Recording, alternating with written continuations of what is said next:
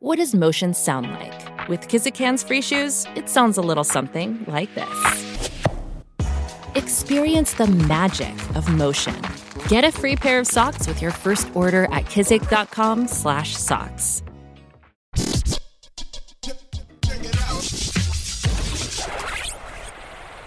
Hey, this is Mike Sparrow with Authority Zero, and you're listening to the Sun Solar Panel Podcast.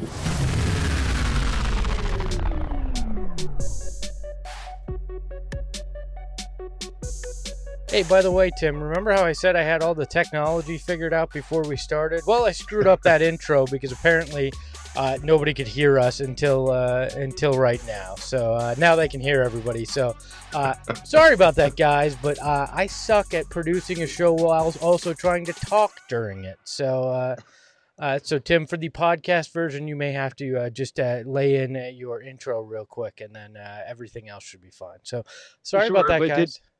Did the people watching, did they hear who Saul is? Because Saul's just some random dude that wears U of A hats. The shirt hats. says it all, man. Right here. It just says, I won't remember any of this anyway, so it doesn't matter. It doesn't matter. So Saul is the host of the Total BS podcast, also works at Fox Sports Arizona, helps with and runs a lot of their digital platform. So good friend of mine, and Dave decided to just take the week off. So glad to have Saul. Everybody heard me apparently, but nobody heard Tim's intro. So I always love technology. It's so stupid. But Saul, anyways, I loved being on your pod. Glad to have you here, and you want to plug how they can find your pod right here at the beginning, because I like to give you that good plug for early on. Yeah, absolutely. I appreciate that. No, they can find us on Apple, Spotify, Google, pretty much any podcast streaming platform. And also every Sunday we do a live stream on our YouTube and Facebook pages.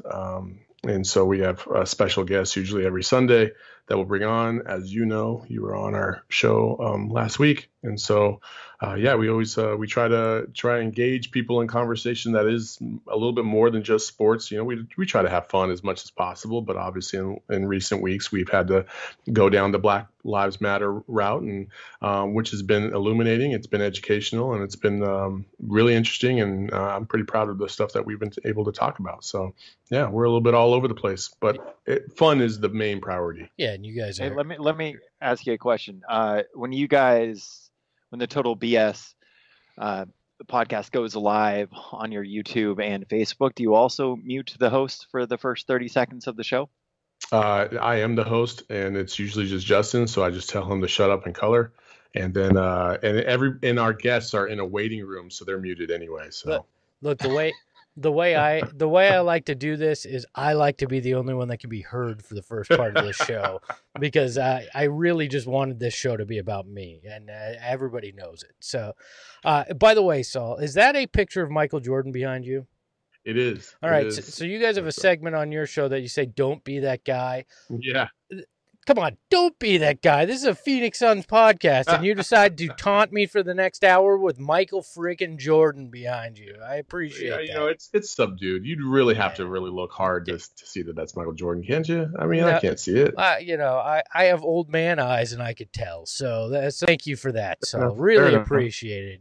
Don't be that At least guy. It's not him skyrocketing down the lane to score another bucket in the last 2 minutes against the Suns in the finals, right? Yeah, it's just a generic photo. All right, let's move on. Tim, are you ready to move on to something that doesn't completely depress me? I mean, I thought I was happy to have Saul here, but apparently he's just as bad as Dave. So. If it makes you feel any better, it still hurts. It still hurts.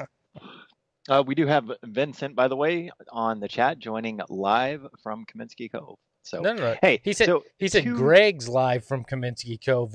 If this is Kaminsky Cove, I'm selling my property because it's tiny, it's padded, and it's a walk-in closet. So, all right. So 2 Suns players have tested positive for COVID-19. The Suns, to my knowledge, have not released who those players were. Devin Booker on Twitch said that he tested and he's been cleared. He is negative. Adrian Wojnarowski saying that 16 out of 302 total players did test positive. I know this is not ideal news, but it seems to me that this is part of the reason why they started bringing back people so early, is that if there were positive tests, they would have plenty of time to get the players to Orlando in the bubble and to be able to, essentially get rid of COVID-19. Yeah, and look, I expected. I mean, we wound up being 5.3% of the overall players tested. I expected it to actually be higher. Now, there's still more players that will get tested. This was just results from the team facilities. Plus, it doesn't include coaches and other essential staff that'll be going to Orlando. So I would not be shocked if we find out that more people will be dealing with or have this that are involved in this bubble. But if somebody was going to have COVID-19 in this plan, now is the time you want it, because there's time to isolate before going to Orlando. And then the problem is if somebody gets it while inside the bubble. So that's when it becomes very problematic, because if somebody inside gets it, you wind up probably infecting numerous people because they're all isolated together. And that's the whole point of this, is if you all go in without it and then you all stay together and nobody comes in, which is what they're trying to minimize, then you shouldn't have an issue. They're the only sports league that's doing this right, plan-wise. NHL maybe. We haven't seen what their full plan is, but this is the only sport that's genuinely trying to isolate the group, and even that is going to be dangerous. But the commissioner basically said on Friday, look, we have to learn how to live with this virus because it's not going anywhere, and there is no perfect plan, which these tests prove. I think it's kind of interesting. I wonder if this is going to, everybody has a fear of this virus because a lot of people haven't gotten it yet, right? The majority of the nation. I know the numbers, are what they are, but I wonder if, as we move along, even heading into next season, if this is just going to be one of those things where, okay, well, he got it, he was good the first time. Maybe if they have a reoccurrence, because I know the antibody thought out there is that you can't get it a second time, but there have been reports that people have gotten it a second time. So I wonder if this is just going to be one of those things where the quarantine goes from maybe 14 days to 10 days to 5 days to maybe a day or two. I don't know. It's going to be interesting to see how the NBA kind of manifests itself when dealing with this virus moving forward. But in the meantime, I mean, it's, you're right. It's better to get it now than later. That's for sure. Wait, so you're not an epidemiologist? I thought we brought an epidemiologist on the show. I am not an expert, and I don't try to play one. That's for sure. Look, I think the only way they start lessening the quarantine time is if it's LeBron and Giannis that get it. Then it's gonna be like, hey, 15 minutes sounds like a great amount of time to quarantine, and then I think you got another game to get back out there, because all these are basically on ESPN and TNT. Like, so we need national attention. I mean, would you be surprised if they got to the NBA Finals and LeBron or Giannis got COVID and they didn't say anything? They're like, dude, we just gotta ride this out. No, it would not shock me at all. None of it would shock me. And also, I feel like that sentence was a little bit ass backwards. What it should have said is if LeBron and Devin Booker got to the NBA Finals, right? Or I guess it'd be the conference finals, if you will. Yeah, that might. Yeah, I'm not an epidemiologist. I'll just leave it there. Hey, why couldn't you play basketball in some kind of abridged hazmat suit? I mean, they'll figure it out for LeBron and Giannis. Yeah. It's so just to give you guys a little bit of a personal story. Greg knows this already. Anybody watching or listening on the podcast doesn't. But so I've been quarantined for the last 5 or 6 days essentially, because I came into third degree of separation of somebody that was exposed to COVID-19, right? And it was just kind of a reminder of how easy and impossible it is, no matter what you're doing, to not, unless you're one of those people that are literally, and NBA players don't qualify for this, in their house, not leaving, getting their groceries delivered, to not in some way come in contact with COVID-19 at this point. Okay. I mean, it's just inevitable in the bubble that there is, even if the NBA does everything right, there are still going to be, hotel staff, for example, and even if those hotel staff are doing it right, let's say one of their significant others waits tables, something along the lines, right? Like, there is no way that they are going to be able to avoid no matter how close knit the bubble is. No, I mean, if it makes you feel any better, I'm in day 3 of quarantine right now because my fiance had 2 people at her work actually get COVID, and so they shut the whole clinic down for 2 weeks, and she's been here and no symptoms, luckily, and we're just trying to be safe and do our part so we don't affect anybody else in case we do have it. So yeah, it's just crazy, and it's starting to become like 6 degrees of Kevin Bacon, where you're going, okay, I knew this guy who knows that guy that knows that guy. I gotta sit in, and I'm glad everybody's doing their part. I'm doing mine as well, but this is going to be one grand experiment when it comes to sports and this bubble with the NBA and how they try to figure out and how to navigate it is just fascinating to me, and we'll see if they avoid outbreaks that like we're seeing in other sports. In particular, a lot of college football teams are having reporting large amounts of student athletes that wind up catching this. So the NBA is gonna have to do a lot, but it sounds like there's a lot of faith in Adam Silver and what this plan is, that they're doing everything they can to keep guys safe. So hopefully they get through this without anything too major. I still feel like this whole thing is a selfish endeavor, selfish from all fronts. It's selfish by the owners because they want to mitigate the losses. It's selfish by the players because they want the rest of their salary, and it's selfish by the fans because we just want to be entertained. But if anybody's doing it safe, it's the NBA, and it's all adults involved in it. So if they're making the choice to do it, there's not a lot that can be done otherwise. Anyways, so I might as well enjoy the it. Selfish choice of going back to work too.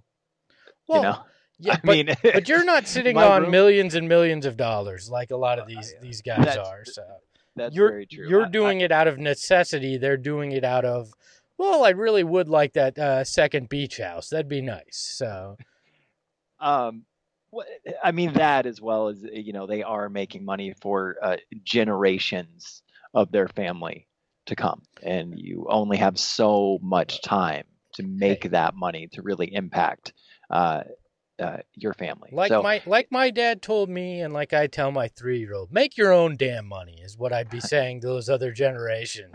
I'm working my ass off. You can do it too. All right. I mean, I'm just saying, if I could set up my grandchildren, I would. At this point, I'm having a hard time setting up my dog. You know what I'm saying? Well, that's because you spend part of your time doing this, and this is a fruitless endeavor outside of meeting people like Saul, but otherwise it's fruitless. No, that's not true. We make enough money to buy a tank of gas a month, which is pretty cool. It's true, which is pointless in quarantine. Did you or Espo happen to listen to the last episode of the Zach Lowe pod? I did not.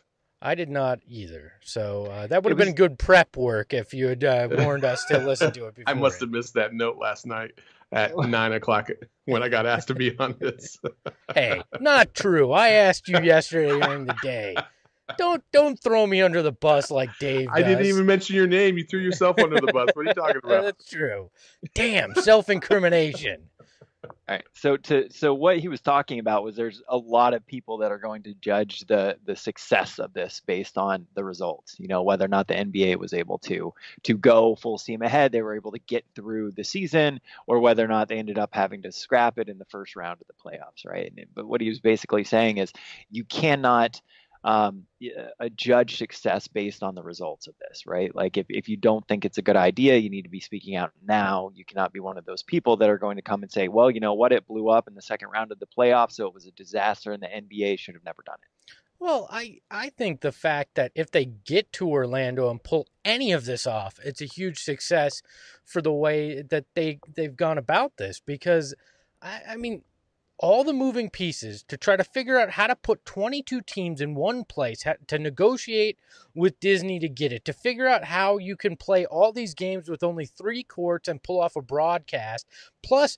negotiate a CBA adjustment with the Players Association without a complete implosion.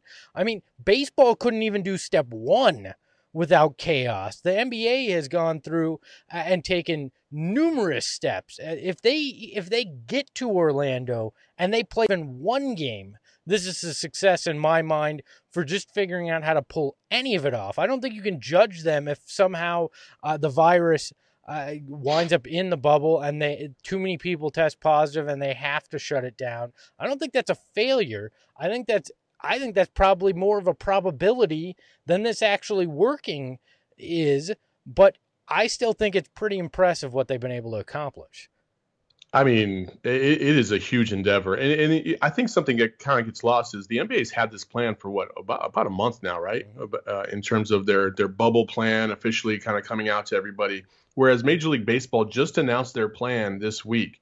And then on top of that, Major League Baseball starting a week earlier, and they're not bubbling at all. They're all over the country, whereas the NBA is in one central location. Obviously, the NBA was fortunate enough to already start their season, so they have a little bit of an advantage in terms of who they can select or they can kick out. But I don't know, man. It just feels like the NBA is as prepared as any sports league out there in terms of restarting the leagues.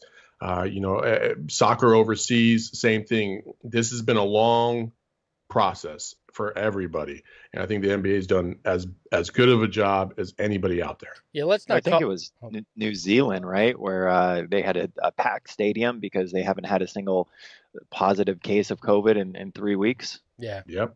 Well, I mean, I don't think we can call Major League Baseball's whatever they're doing a plan. They basically went, let's just play less games. That's like their whole COVID plan. Oh, and guys can't spit or high five. Like that feels like their whole plan here, where the NBA is like, we've got NASA people and people from the CDC who have figured out all these mathematical equations to make this work. It's like the frat house and the honors college here, and it's totally night and day. All right.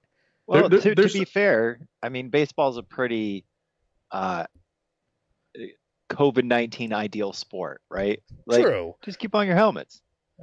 I mean, there's something to be said about like the stress relief I think we'll all have by watching sports is a huge thing that people shouldn't underestimate, right? I think we all want some sense of normalcy, whatever that is, right? And so when these sports come back, I think the fact that you're going to restrict baseball in so many different ways, they're talking about players not even being in the dugouts, like they're going to be spread out by like 6+ feet. And like when I see that on TV, I'm like, oh man, that kind of makes me a little bit more stressed, like, oh, don't high five, like I don't want to think about that kind of stuff. I just want to watch the game, and so I think the NBA's approach is a little bit more sensible in that aspect because, they're not telling LeBron not to high five anybody. I'm sure they're going to encourage them not to, but you can't help it. When you make a dunk over somebody, you got to high five your teammates or chest bump. Like it's just how it goes. Yeah. Well, it doesn't matter if they high five when they're playing basketball, though, right? I mean, they were just like literally rubbing up against somebody. True. At that point. It doesn't matter. I do wonder if the coaches are going to be wearing masks, though.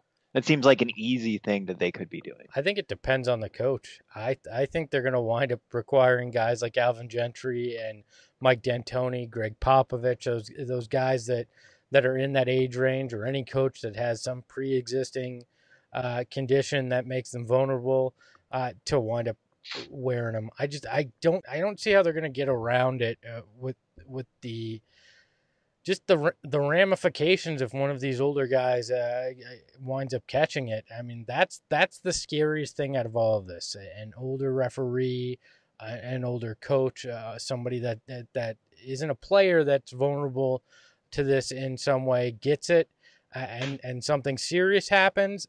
That doesn't just derail a season. It becomes a much larger issue and becomes a tragedy, but also probably stops all other sports if something like that happens in any of these sports, because then it becomes abundantly clear this is just immensely irresponsible, because you literally could cost a life. And so that's the scary side of this, and that's the part which I agree with Saul is again the selfish part. I don't want to be reminded of that while I'm watching this, because I just want to feel a little bit of normalcy.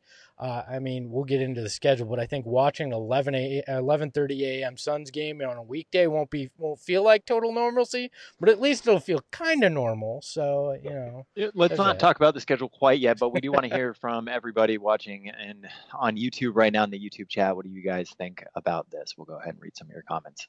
Hey, Jim Rose, welcome back to the show. Always good to have you in the chat, my friend.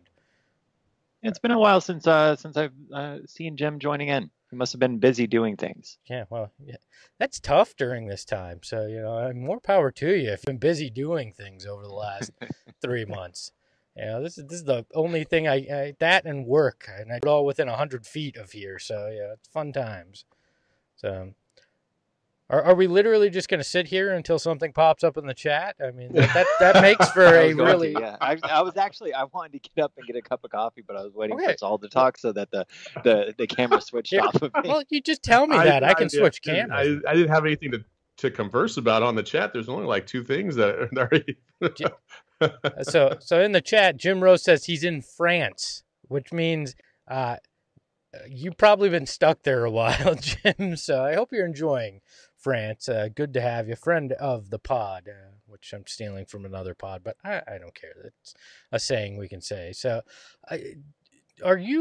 Saul, are you genuinely excited to watch teams like the Suns and other sports? Or is that hesitation creeping in for you too? I keep going back and forth. I'm like 75% excited and 25% going, I'm not sure what the heck's going on here. So, I think at the beginning of all this, I was like that. Even about a month ago, I was feeling like this. But honestly, the way the country has handled COVID in the first place, I just feel like, you know what, at this point, I don't know what else you can do. People either care or they don't care. The mask is being politicized. Like, I don't care about any of that. Just do what makes everybody else safe. If you can do it, put on a mask. If you can't, just stay home. Like, I don't care. So when it comes to sports, I'm like, just play. At this point, just play. And whoever gets sick, and they'll have to get out. Every player understands the risk that is involved. I think that's the most important thing. You have the ability to remove yourself, not only right now, but even down the road. Players can say, I don't feel safe anymore. I want out, and they can bounce, and that's their prerogative. And I'm not going to hold it against them if they want to do that. So I think that because of that specific reason, if you were to tell me, right, or yourself, hey, we're going to play in a league next week, and it's up to you if you want to play. Well, I understand. I'm taking a risk. I can play, period. And now, granted, I'm not getting paid millions of dollars to do this, but I think that's something that every player understands, and they want to do it. And then most of them are going to go do it. So I don't really care so much anymore. I just want to see games. Look, if I were getting paid millions of dollars, for anything, I mean, heck, I could be a human sneeze guard at that point. I'd probably be like, you know what? I think I'm going to take this risk. It's millions of dollars. So I don't begrudge them on that front. I mean, I didn't want to make it sound like that, but yeah, I think you're totally right. And now my biggest problem is finding excuses to tell my bosses as to why I can't be on that Zoom call at at certain times during the first few weeks of August, because there's a lot of games we'll get into that are during the day for the Suns. Hey, interesting question in the chat that I want to throw out, since you're a U of A guy, Saul, and Tim, if this is in the agenda and I missed it, well, too damn bad. I'm hijacking things. Sean in the chat wants to know, Alonzo Trier, you think the Suns will try to claim him off waivers? He wouldn't be able to play in any playoff games that the Suns get to play in when they go 8-0, but they could claim him and make him part of the future potentially. Alonzo Trier and I go way back. That doesn't sound like that's a good thing.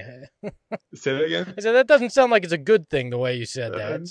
No, he got upset because I said that he needed a lot of work because he fell down. He fell apart down the stretch almost every year, like last 10 games of every season, and I wanted it for U of A, obviously, and in the tournament. And I wanted to see more. And when I saw them play against Buffalo, I thought he looks a lot slower than these other guards for Buffalo and didn't look as strong. And I was worried about how he was going to be able to translate to the NBA game, because it's not isolation when you're trying to come off the bench for most NBA guards trying to make their way into the league. And so, but he survived and he did his part, got a 2-year deal for $7 million and then got cut. I don't think he is the best option for the Suns in any regard, especially if you were thinking about possibly bringing on for next season.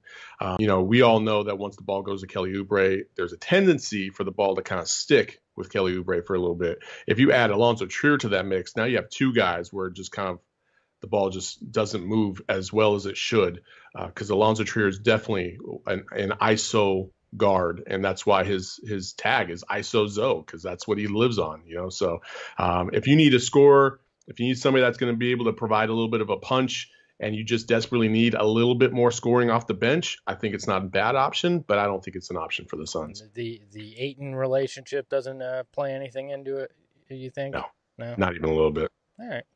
Good perspective, because I would have been like, sounds like a good potential backup guard, because they have none. So thank you for the insight, Saul. You know what the Suns don't need?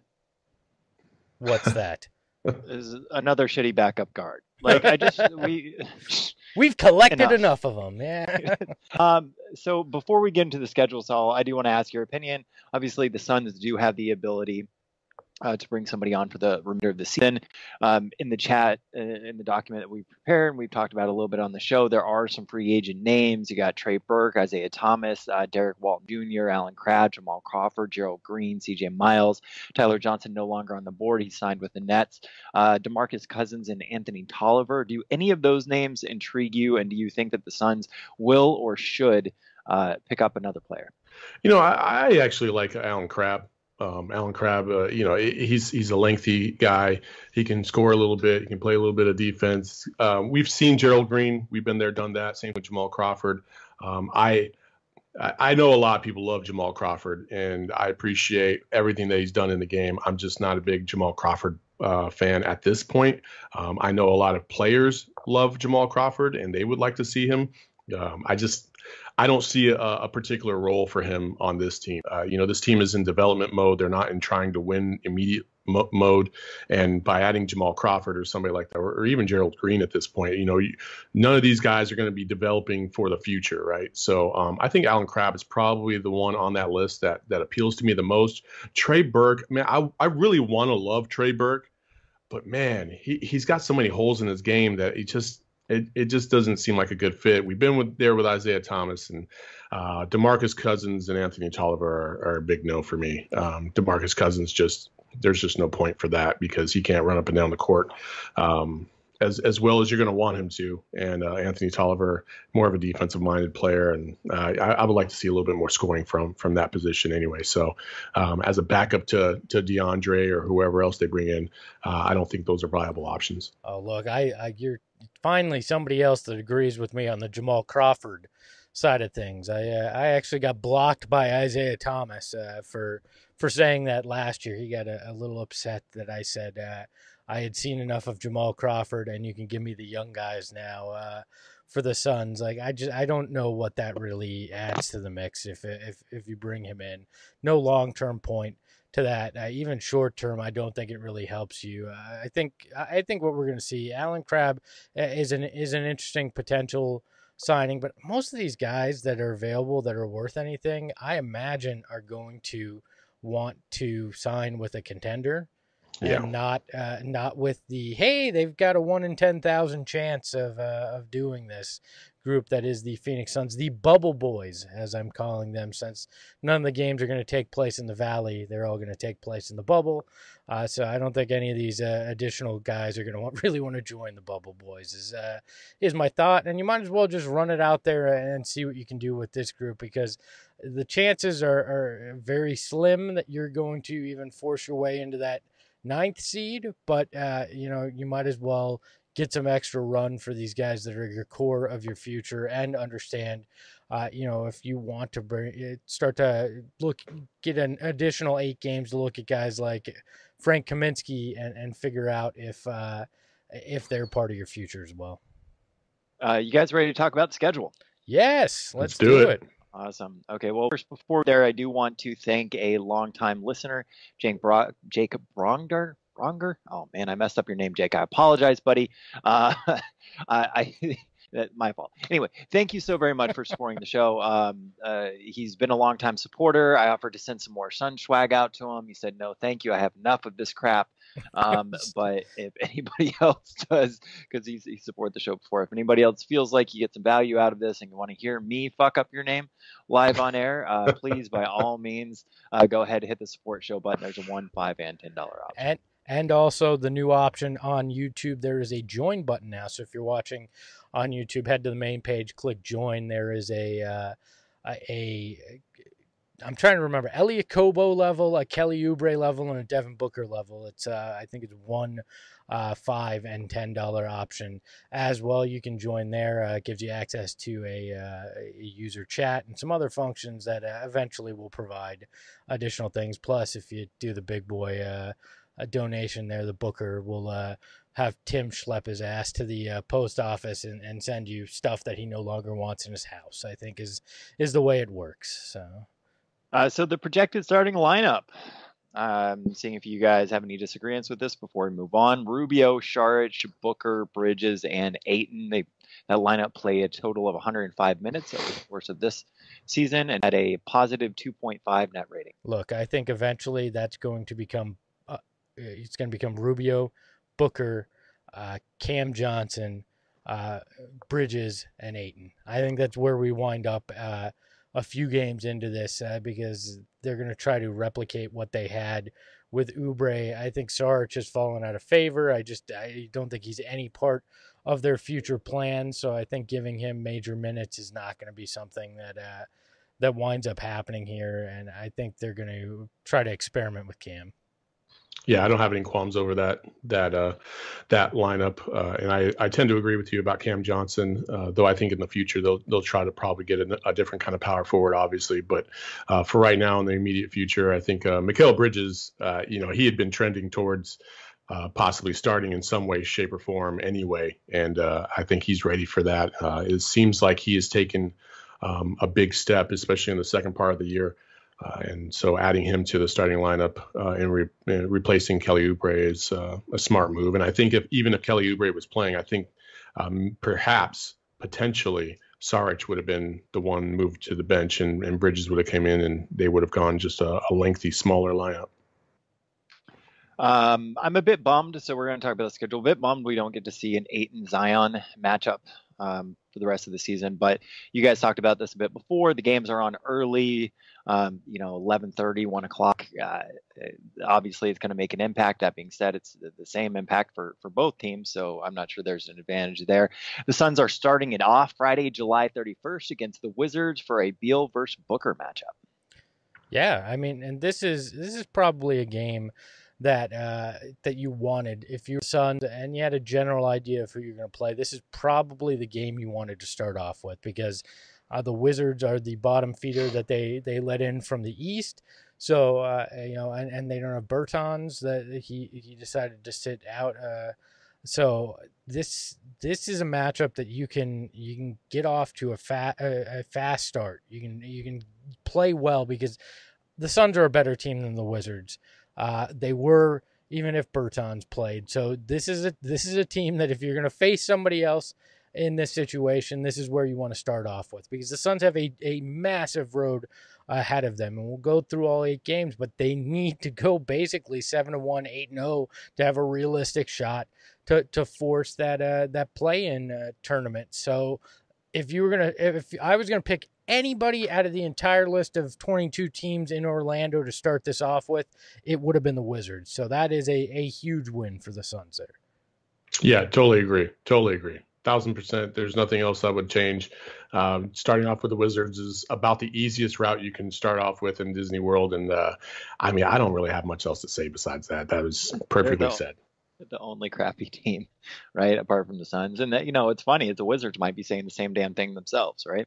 Oh, I'm sure they are. I'm sure there's a podcast like Taking a Whiz or something over for the Wizards that's sitting here going, "Oh, we got the Suns. We're gonna feast off that. The Suns are worse than us. The Wizards are better even without Bertans." There's some version of me that's a Wizards fan that's saying the same crap over there. So how long have you been sitting on that? I literally just came up with that. So Take a whiz. Then we should just do it anyway. Let's just make our own Wizards podcast and call it that. Just bad puns. I've got a million of them. So next up, the Suns do have the Dallas Mavericks for an Ayton versus Doncic matchup. That is August 2nd. Worth noting that Ayton owned Porzingis in the one matchup that they did play earlier in the season. They weren't matched up against each other that long. For that, though, Ayton had 13 points on 5 of 6 shooting versus Porzingis. Porzingis was 1 of 3 for 3 points. Also, Luka Doncic, when Ayton was on the floor, had a negative net rating of -47. When Ayton was off the court, Luka Doncic had a negative net rating of -0.2. look, I mean, Sam Vecini actually wrote a pretty good article on the development of DeAndre Ayton and how much he improved from year to year, and his defensive rating improved, and he didn't look as hesitant to play better defense this year as he did last year, especially only getting a short sample size. I believe it was like 8 games. So, and I'm also conflicted when people say Doncic versus Ayton, because there's very, very rarely in the game do you ever see that matchup. It makes sense to me when people say LeBron versus Kawhi, because those two are probably going to get matched up against each other. I understand this is just semantics, but still, I understand it's a battle of first round picks, but I don't get it because they don't guard each other. Look, anytime these two, that's always going to be the storyline here, and it forever will be.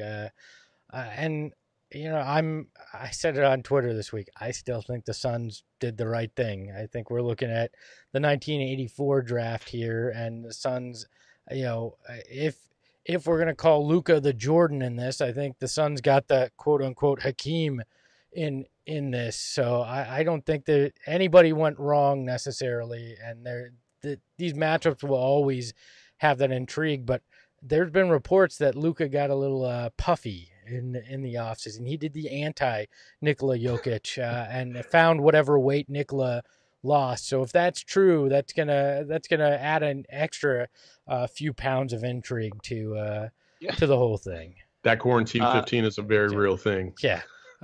Maybe he found the quarantine 30, and it's going to be really, really ugly for Dallas. I'm fine with that as a Suns fan, and the fact that I don't want to spoil it, but they play the Mavericks twice, so I'd be all right with puffy Luka. All right, you get puffy Luka at the beginning, but you get skinny Luka at the end. Stay puffed Luka. That's what I'll call him. So.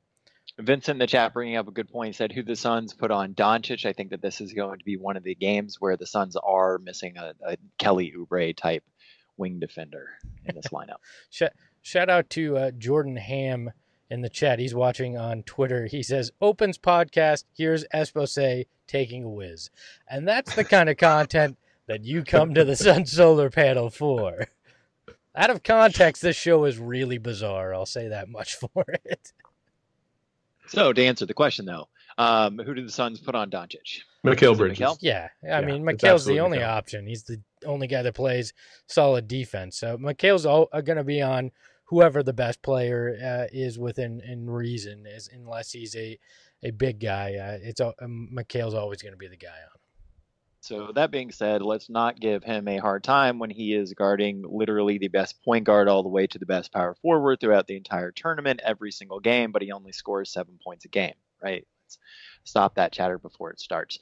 Next up, the Suns do have on August 4th the Clippers. The Clippers recently added Joakim Noah. There are some reports, and I don't know whether or not it's been decided, but Lou Williams said that he might not play. To me, this seems like the matchup where the Suns are really going to be missing Kelly Oubre. They are 1-2 versus the Clippers so far this season.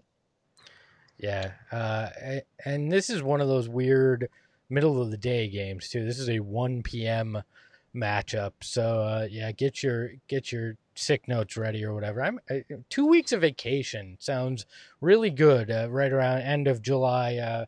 Into the middle of August to catch all these Suns games. But this is a game where if they can be the team from the beginning of the year, they have a shot, all right? And that's a big if, but this is going to be the first real speed bump I see of this entire schedule so far. Like the first 2 games, Wizards, Mavs, I think you have the opportunity to start off 2-0, But this could be where the wheels start to come off. And I don't want to be Mr. Negative, but the reality is the Clippers are a damn good team, and it's going to take a valiant effort to find a way to beat them, because they're playing for a championship and you're playing just for the opportunity to potentially get your teeth kicked in against the Lakers or Clippers in that first round.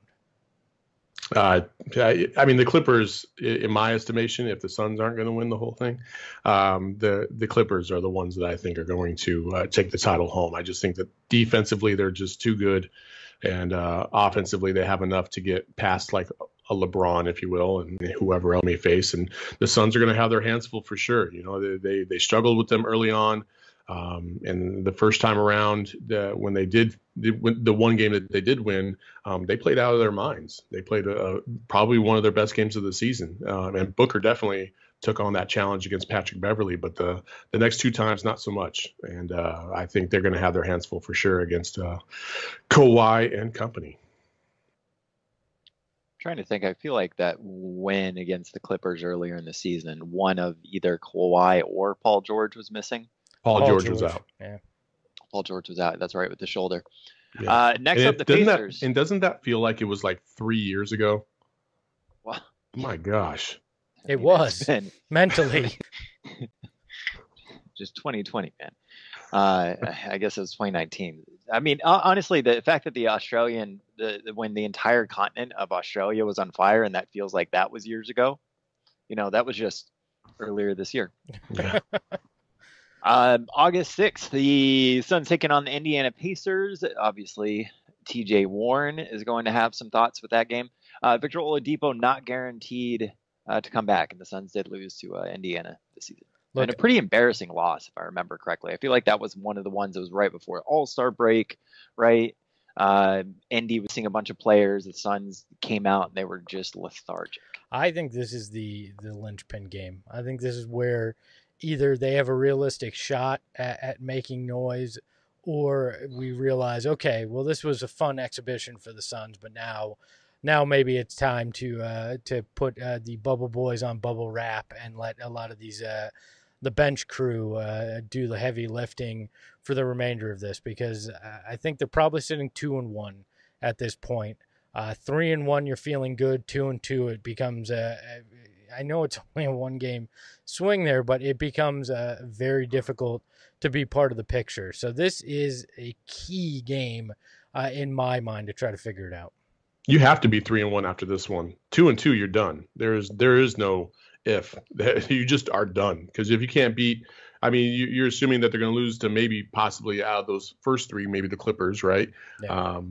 Possibly the Mavs, but most likely the Clippers. And then if you don't beat Indiana, you're toast. You're toast. You have to be 3-1 after this game, because you got four other beasts coming right around the corner, and you can't do anything about those. Yeah, and 3-1, we're all excited. I think at that point we're all kind of getting to, okay, maybe something magical can happen. Maybe they can shock the world. Now it's going to depend on what all those teams in front of you have done, because they're all sitting 3-1, and I did not analyze who's playing who, if that's possible. But if a majority of those teams are sitting at 3-1 as well, you're still in a world of hurt to try to jump all those teams. But I think 3-1, there's going to be a buzz with this fan base. 2-2, we'll go, well, it was fun. And if they're 1-3 at this point, most people are probably tuning out from at least the Suns portion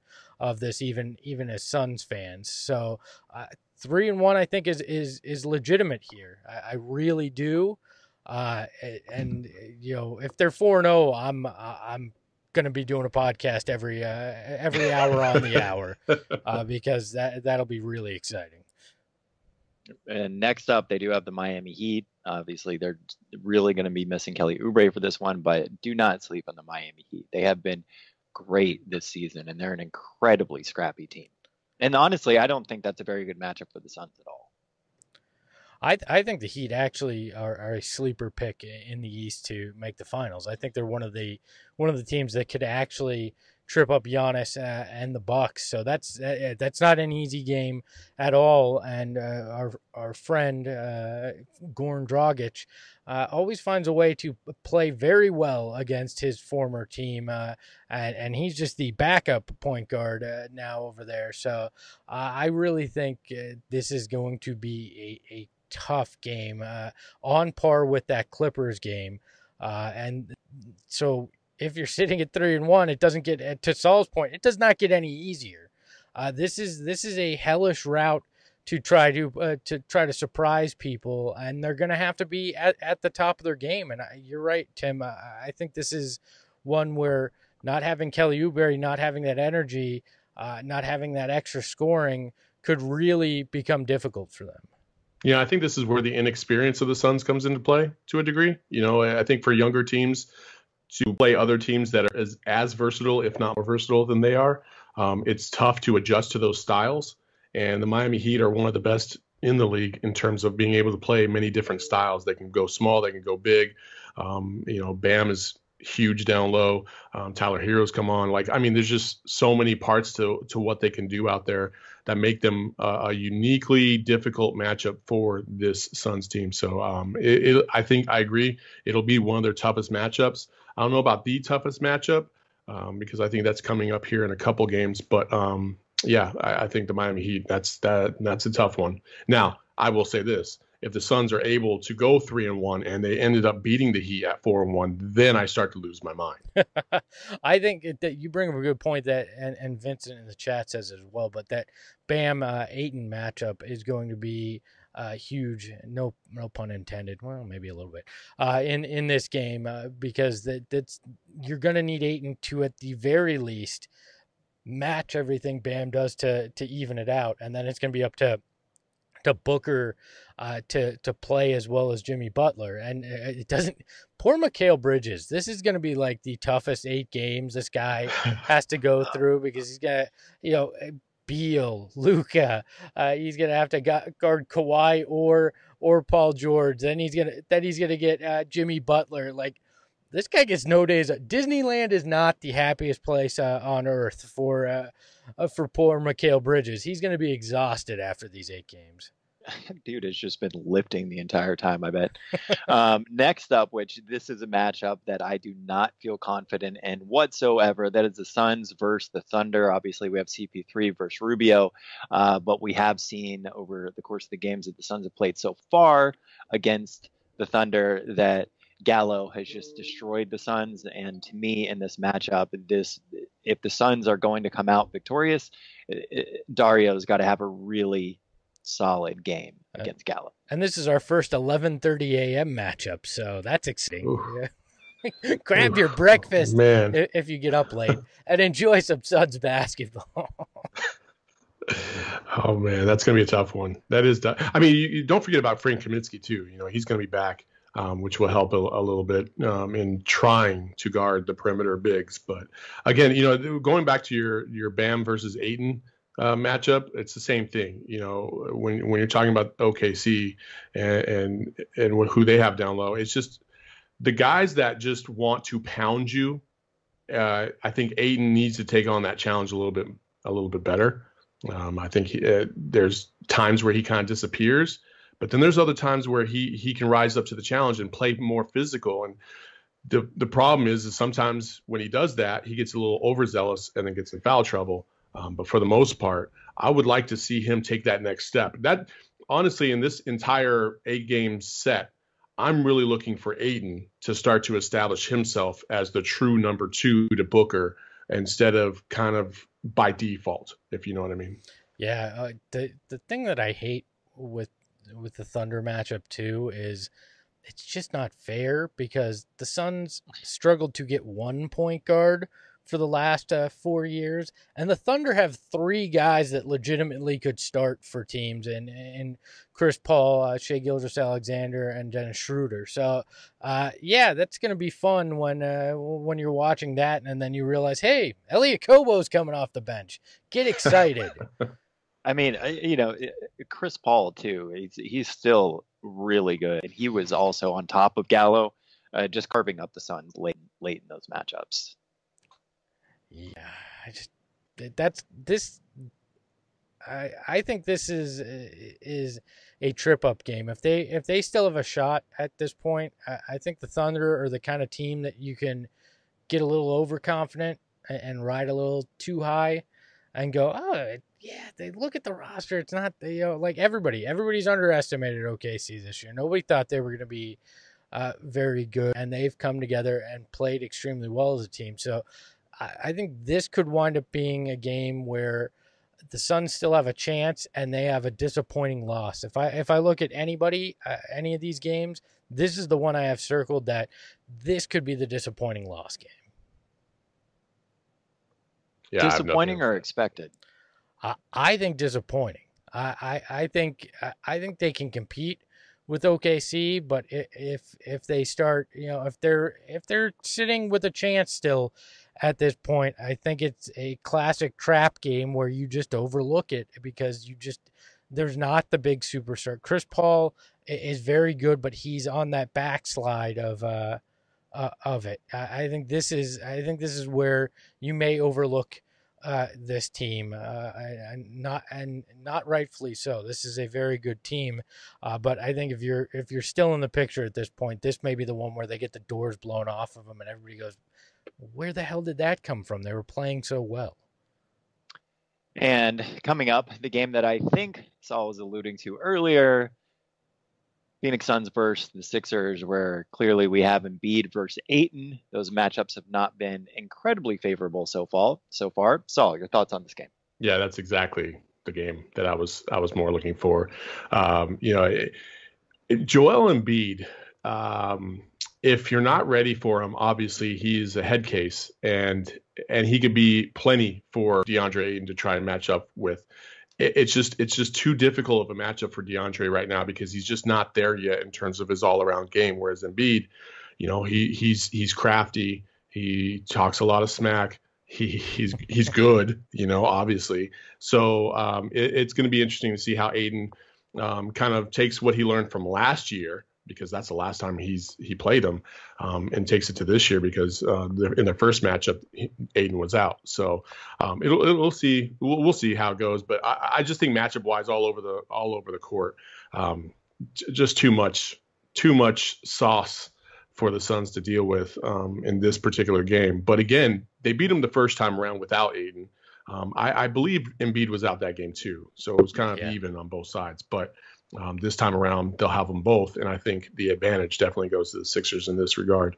And frees up a little bit more for those perimeter players for the Sixers to get off outside of, obviously Simmons, who can't shoot a lick. Yeah, just leave him out there. He can shoot as many threes as he'd like. Yeah, he's on ISO Island out there. He'll also get about 15 steals in 3 minutes, though. That's true. Is ISO Island anywhere near Waiters Island? It seems like they might be close. Anyways, with this matchup, this was my favorite game of the beginning of the season, and that quick start that this team got off to.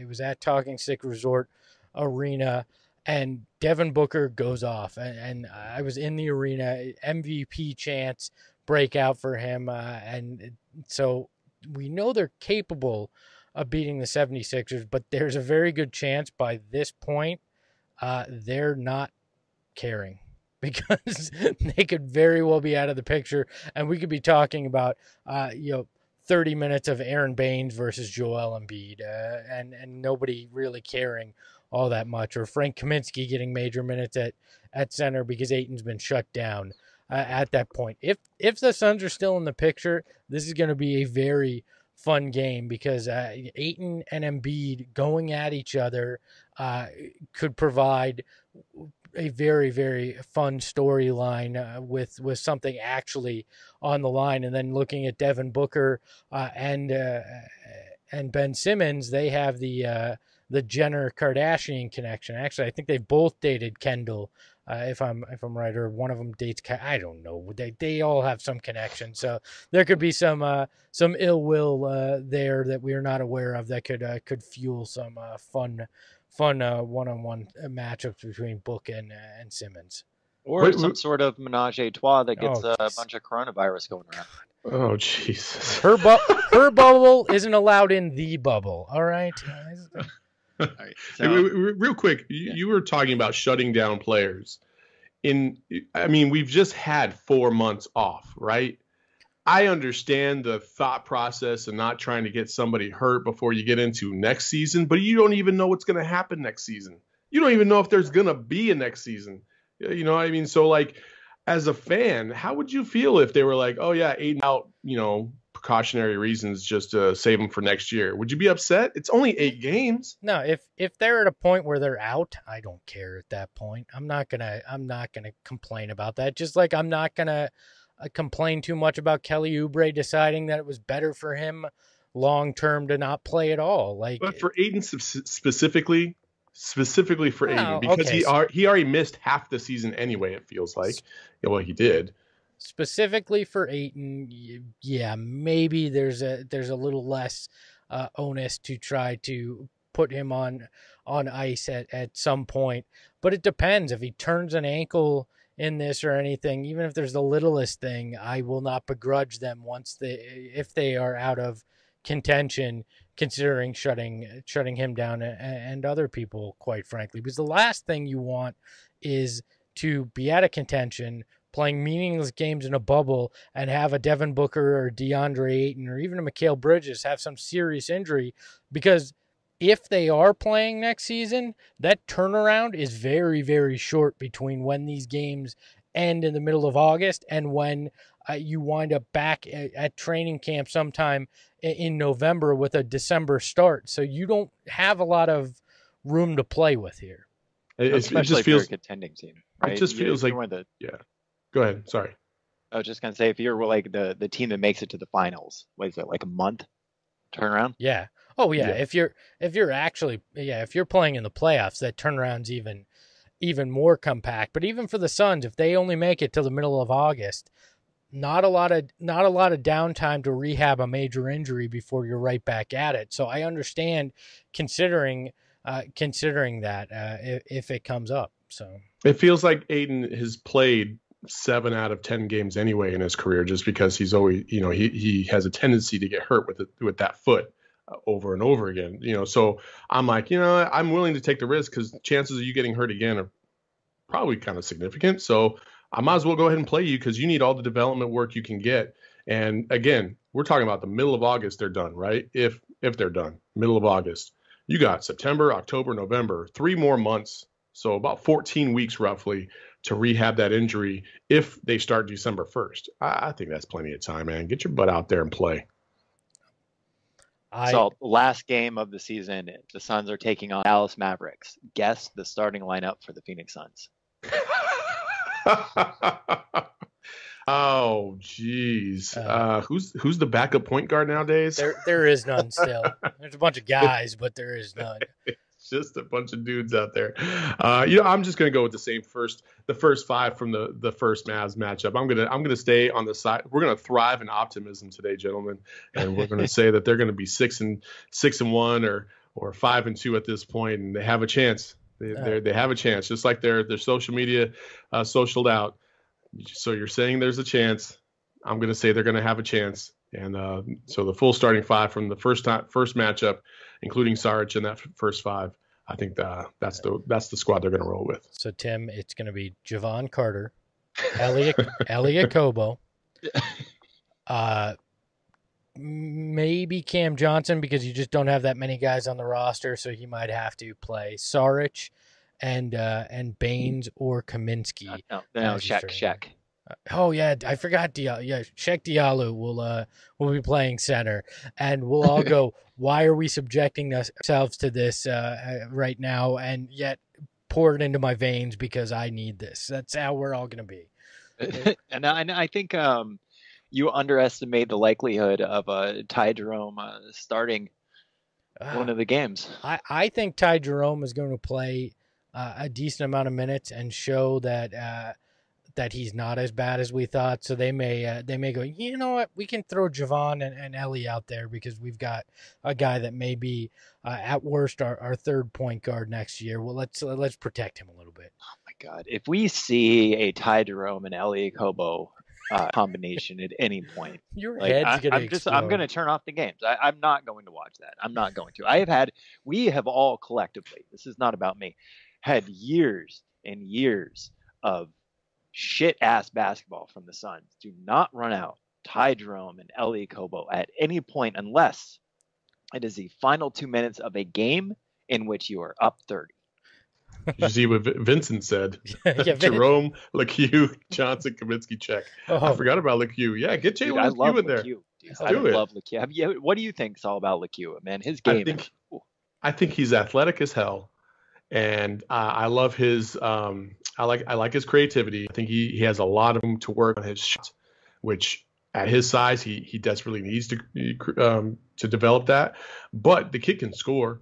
And so, I think I say, why not? You might as well give him a couple shots at this in these next 8 games just to see what he could do on the big boy stage, especially with no fans. I think this is a relatively stressless environment to a degree. Obviously, with COVID, that's a different thing. Or these could be just like your regular down the street rec pickup games, and that's the thing that I'm looking forward to the most is the uncontrolled sound that we're going to be able to have access to. You're going to hear all the trash talk on the court because the mics are all going to pick it up. Yeah, it's going to be awesome. That's the only reason why I want to see college basketball this season. It's because I want to hear Sean Miller scream at dudes on the sideline. That's the only reason I want to listen to. Hey, is Sean Miller a pretty overrated basketball coach at this point? In my perception of Sean Miller is that I think he's very intelligent. I think he's stubborn as hell. And I think he has 2 personas. He definitely has 2 personas. He has one that's the coach, the mentor, and the public figure. And then he has the sideline coach. And the sideline coach is the dude that you just do not want to talk to at all because he is screaming at everybody. He's dropping F-bombs. That's just Sean. But that doesn't bother me. I like that. I want to hear that. I'm not saying it's right. I like to hear it. Sean Miller is one of the few guys that could win a wet t-shirt contest without anybody else providing the water. Like that dude sweat. I'm fat and I sweat a decent amount, but that guy brings it to new levels. All right. It looks like he's doing the ice bucket challenge without any ice bucket. It's crazy what that guy is. Sweats when he's yelling on the sideline. Yeah, this show's gone in weird places today. It has. But I mean, again, like Monty Williams, I want to hear what he's screaming at Ayton on the court. Like we've all been wondering these things, right? All season long. What is he saying to Ayton when he comes off to the sideline? What is he saying to Devin Booker? What is he screaming across the court at, certain players, XYZ? And if you're not sitting courtside, you don't hear any of that.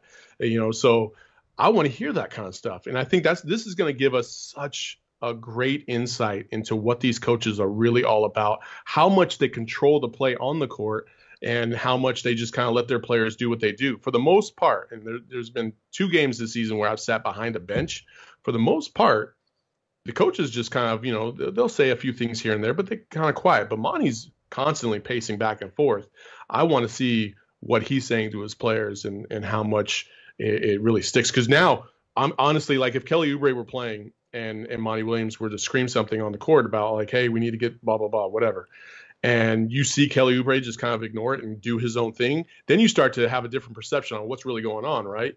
So I think this whole thing is going to be fascinating. And I can't wait to hear this raw, uncut sound that's going to come across. And I don't know if the coaches really are going to understand that that's happening until after like a game or two, and they're like, "Oh man, they picked up everyththing." Yeah, well, until somebody goes, "We cannot believe XYZ said this during a game," and it becomes some giant issue. That's when everybody will go, "Oh yeah, there's no fans and there's a bunch of live mics." Can you do me a favor though, Saul? You know the production, the broadcast team. Just put in a request that we don't pump in like NBA 2K crowd noise like they're talking about, because I don't need that. Nobody needs that. We're not dumb. We're not going to be like, whoa, the fans went nuts during that, and then, oh yeah, but there's no fans. We don't need that at all. So Yeah, you guys can direct all those questions to Brett Hansen, our PR guy. So I'm out of this one. I love Brett. And so I think to your point, I am really excited about that as well. One of my major complaints about the NBA is they're like, we're going to mic up this person for the game, but then it's so severely edited. The coaches' huddles, the only thing you hear them saying in the huddles is like, play defense, guys, defense. Like that ain't what they're talking about in the huddles. That's not interesting to hear. Yeah.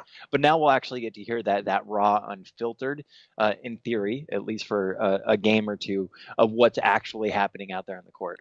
We are over an hour. We do got to get you out of here. But before we do, Greg, Dave, and myself, we've never been big draft guys. Like the people watching, we tend to get our information by reading before the draft comes out. We do have a question from Vincent in the chat, which came directly to you, or for you, I should say. He said, can you do a little bit of draft talk before we get out of here? Oh, draft talk, huh? Yeah. All right. Well, I will say this. If we're talking about potential spots to fill, I think that the Suns could definitely use a point guard. I would definitely steer away from said player from U of A. I don't think a Nico Mannion is in the best interest of the Suns. But I mean, honestly, the Suns are in a position right now where they can go a variety of different ways, right? And so, picking up maybe a power forward that they can develop to go alongside Ayton wouldn't be the worst idea. I also think, point guard, everybody loves the point guard, and I understand that, but I don't know. There's not a point guard out there that really excites me so much. Do you realize there's another parallel universe where we had no COVID and the draft happened this past Thursday? That just blows my mind when I'm like, I realized that, and I was like, whoa, that's how weird this all is. We're talking about games that are going to be played, and we would have been talking about who the Suns selected or what trade they made with their draft pick if this were a normal world. But I think the Suns need to take, if they keep their pick, just take the best player available. Do not draft for position of need, because that's when you get in trouble. Take the best player, figure it out after, whether you have to make a deal or whatever you have to do. Take the best player available, even, and I cringe by saying, even if it's a small forward, take the best player available where you're sitting, because just get the best value if you're going to keep the pick. Yeah, I mean, you're not getting Obi Toppin, you're not getting Edwards, you're not getting the cream of the crop at the top. So who are you going to go with?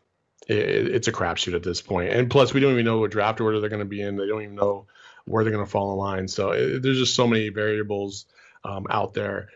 I know one thing that I don't want as well is I'm not a big LaMelo Ball fan. So I don't think that would be in the best option, best interest of that team. I don't think you're going to have to worry about that, because they're going to go 8-0, sneak in the playoffs, and they're not going to have a chance at the lottery. So that's the way this is going to happen. You heard it here first.